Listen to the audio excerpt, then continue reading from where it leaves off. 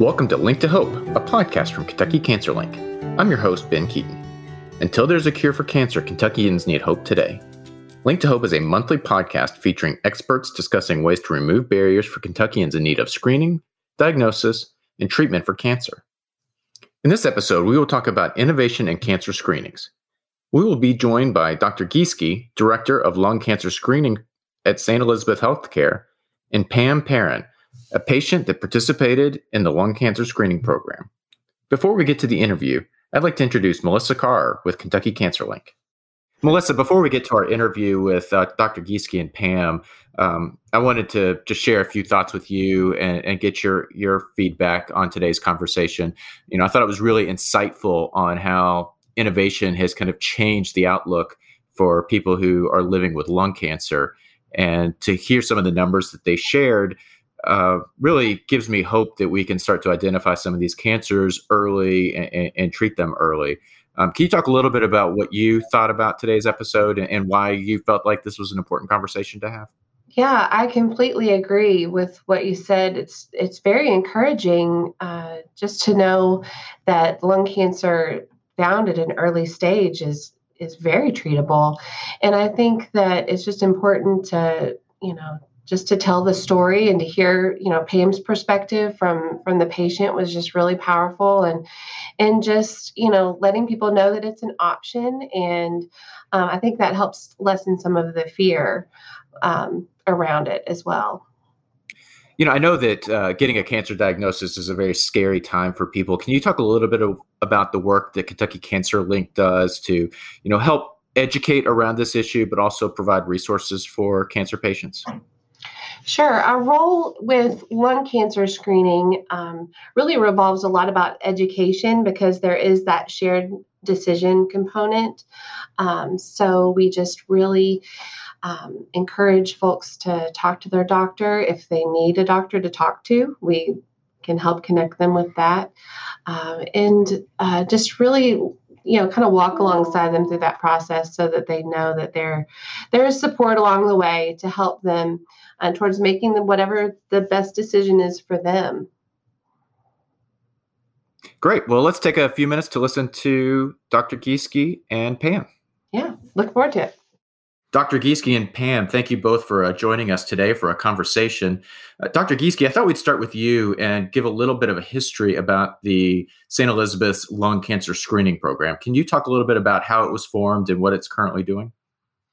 Yeah, sure. We started the program in 2013, and that was a couple years after the landmark study, the National Lung Screening Trial, was released in the New England Journal of Medicine, which really was a landmark study that proved that lung cancer screening compared to chest x-rays reduced the mortality of lung cancer by 20%. And we were pretty early adopters. There's not a lot of systems in the country that really started that early with a widespread program. It was a little slow to take off. It was started by a pulmonologist and a radiologist, and soon we had a thoracic surgeon thereafter join us in 2016. I joined the program somewhere around 2016 to early 2017 and really started pushing it out to the primary care docs. When our thoracic surgeon, Royce Calhoun, joined the program in 2016, he kind of began a roadshow where he would go out to the different primary care offices and talk about lung cancer screening and low-dose CTs. And at the time, I really hadn't even heard of a low-dose CT. So it was something that was fairly new to family practitioners. And as a matter of fact, still to this date, the American Academy of Family Practice has given it an I rating, which stands for insufficient. They really haven't been convinced yet, despite a mountain of overwhelming evidence that lung cancer screening, certainly can cause much more good than harm, and it has a place in the way we approach patients with defined risk factors. Can you talk a little bit about what the lung cancer screening program is and what the screening process looks like? Sure. You have to meet criteria. It's like with a lot of screening tests we do. You have to meet certain criteria. The the object, of course, is to cause the greatest good with the least amount of harm. And so there's parameters for just about every screening test we do. And with lung cancer screening, you can either go by the USPSTF, which is the United States Preventive Services Task Force criteria, or CMS criteria. CMS is based on Medicare. It's the Center for Medicaid and Medicare Services. And we started early on using the CMS criteria because we knew that Medicare was going to cover the test and the other payers fell in line with Medicare. So we adopted that in 2015 when the guidelines first came out through Medicare.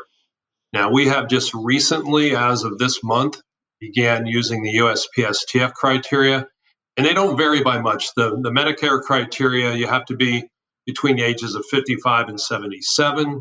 You have to have smoked in the last 15 years, and you have to have 30-pack years of smoking, which is some mathematical derivation of, for example, a pack a day or a pack a day for 30 years, or 2 packs a day for 15 years. So it has to work out to 30-pack years.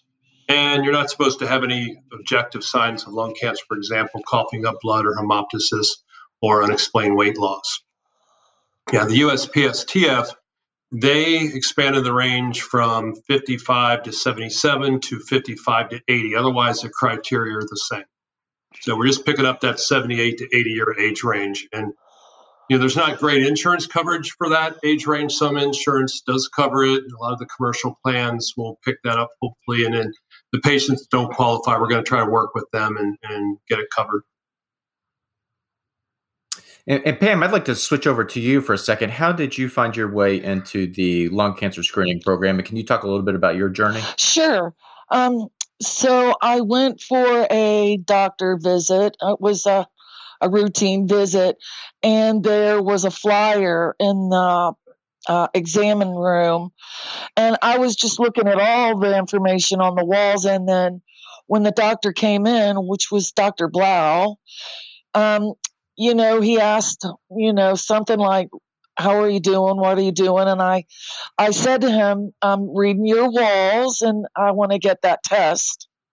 So that's how I was even aware of it, was a flyer in the exam room. And I'm not sure what you know about me, but, I did have the scan, and there was a spot that they thought needed more attention. As it turns out, it was cancer. It was the size of a marble. So I'm a real firm believer in that test and how early that it was caught. Dr. Calhoun removed the tumor, and that was 3 years ago. Well, 3 years ago in December was 3 years. And all of my follow-up scans have been clean and clear. So, life goes on for me, and I couldn't be happier. It's, I just firmly believe that it has saved my life. That's really great to hear. And I think that shows us what early testing and early detection can do. Yep. Mm-hmm. Dr. Gieske, can you talk a little bit about, what it might have been like for somebody like Pam before a screening program like this were in place? Oh, sure. Absolutely. Prior to the screening test being available, about the only way that lung cancer was ever discovered was either the patient came in with symptoms, they were coughing up blood or had unexplained weight loss, or they had bone pain because the cancer had spread to their bone, or some other symptom that brought them in. And with rare exception, when a patient comes in with symptoms from lung cancer, it's usually stage 3 and more often stage 4. And the survival rate is much less at that point. The other way that lung cancer has traditionally been discovered is through what we call an incidental pathway, which means that it's in essence discovered accidentally. They come into the emergency room, for example, with chest pain. They get a chest x-ray, or they get a pulmonary angiogram to make sure they don't have a clot in their lungs or some other test. And they happen to see a spot in the lungs, and then that's further tested, and we find out it's lung cancer. And some of those folks are lucky. Some of those folks, it's caught in stage 1 or stage 2, but a lot of those as well, it's caught in later stages, stage 3 and 4. Can you talk a little bit about, treatment difference between catching it in stage 1 versus catching it in, say, stage 3 or in stage 4? Oh, sure. Yeah, stage 1 cancer is almost universally cured with surgery. Now, a lot of those folks can also receive radiation treatment if they're not surgical candidates. If their lungs or their pulmonary function won't allow surgery to be done without causing significant detriment to their health. But surgery is without a doubt the best approach. And most of the patients in stage 1 can be cured surgically. Now, as you get into stage 2, a lot of those folks can also be cured with surgery. As you get into stage 3 and stage 4, where the cancer's moved from the originating spot into what we call the mediastinum, or the middle of the chest, or if it's spread to other areas, then you really need to start getting into combinations of chemotherapy, immunotherapy, targeted therapy, or radiation therapy. A lot of times, combination of the above, which are much more expensive treatments and much harder on the patient than simply cutting it out and being done with it. And I'm assuming the lung cancer screening program is not appropriate for everybody. And as you mentioned before, there are some criteria that's set around who is eligible for it. Can you talk a little bit about the process for identifying a patient and the conversations that you have with the patient on that? And then Pam, I'd like you to follow up with what your thought process was when you first heard about this and how you made the decision to select this screening program.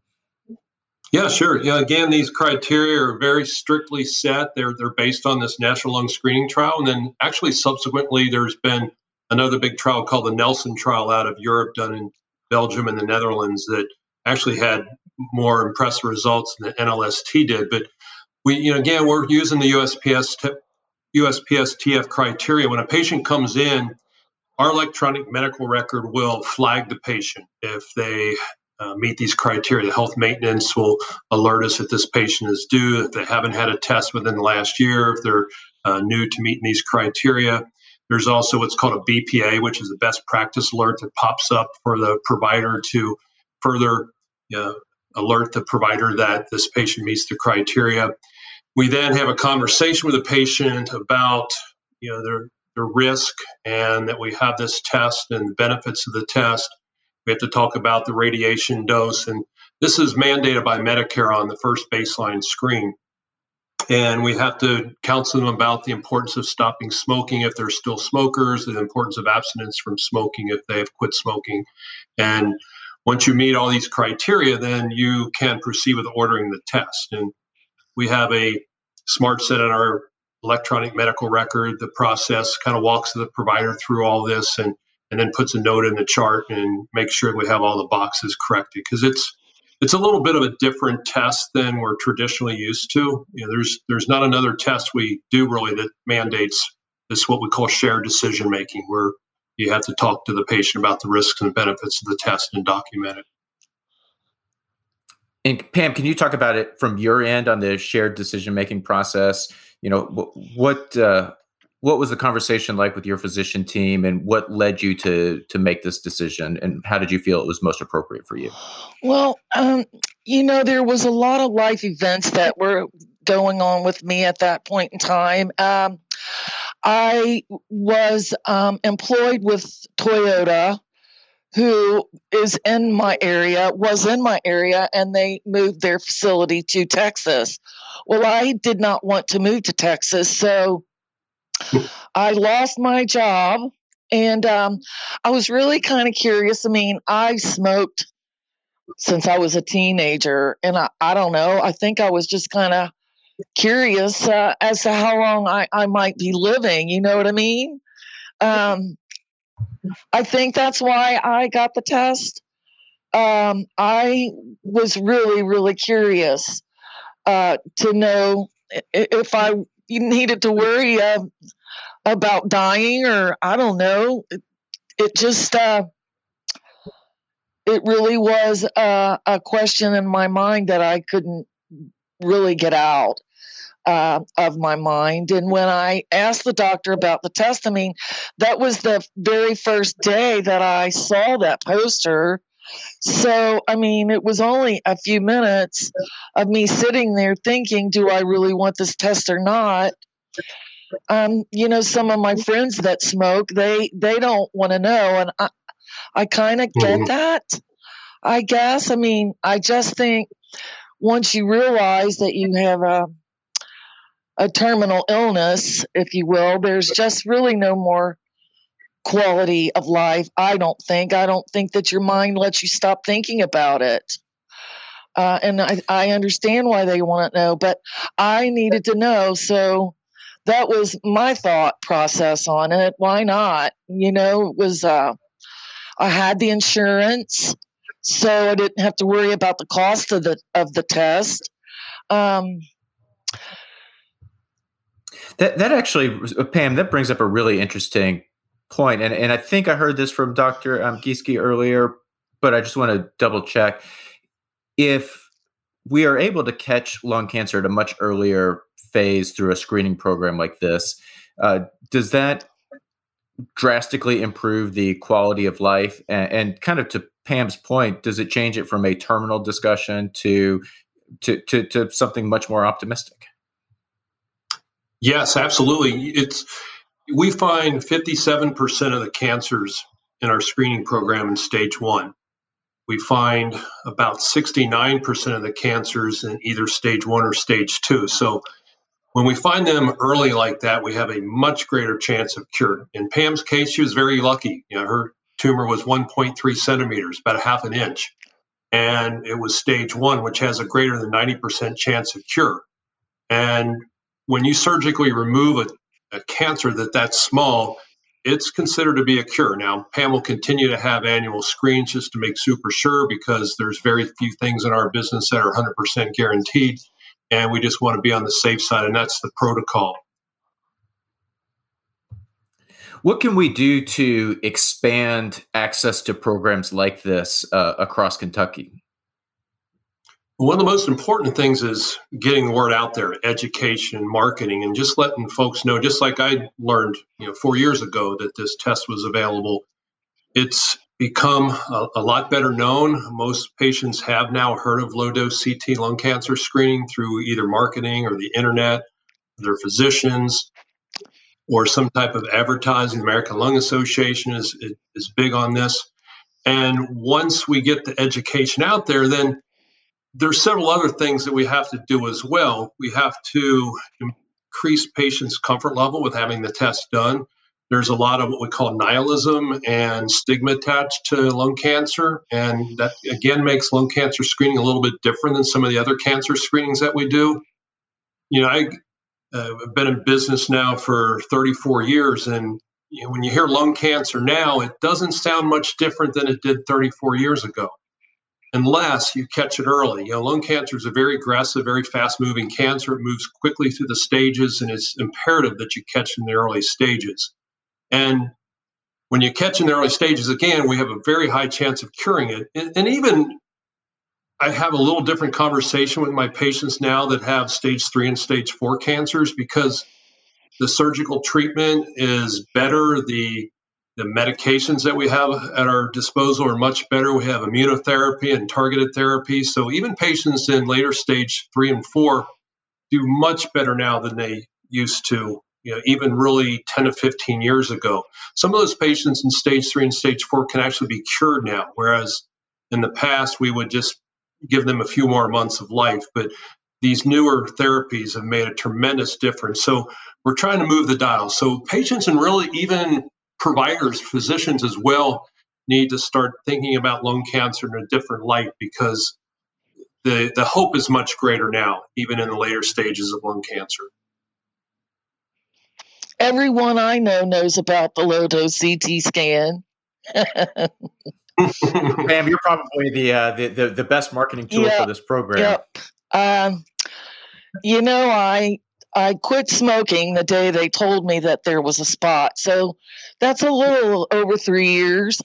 My best friend quit smoking because of my condition. And, there's been several of my friends that had the test. So everyone I know is definitely aware of this test.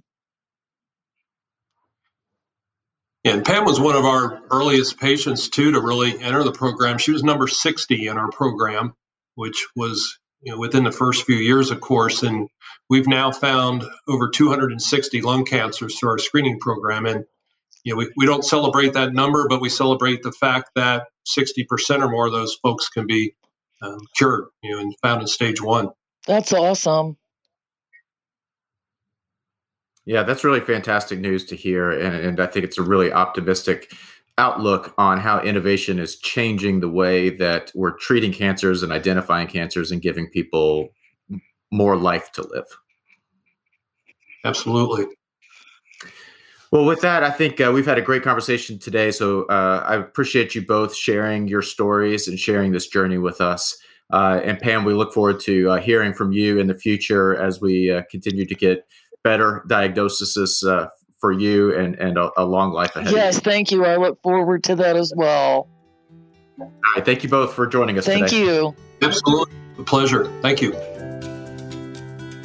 Thanks for being a part of our conversation. Don't forget to subscribe to our podcast on your favorite platform.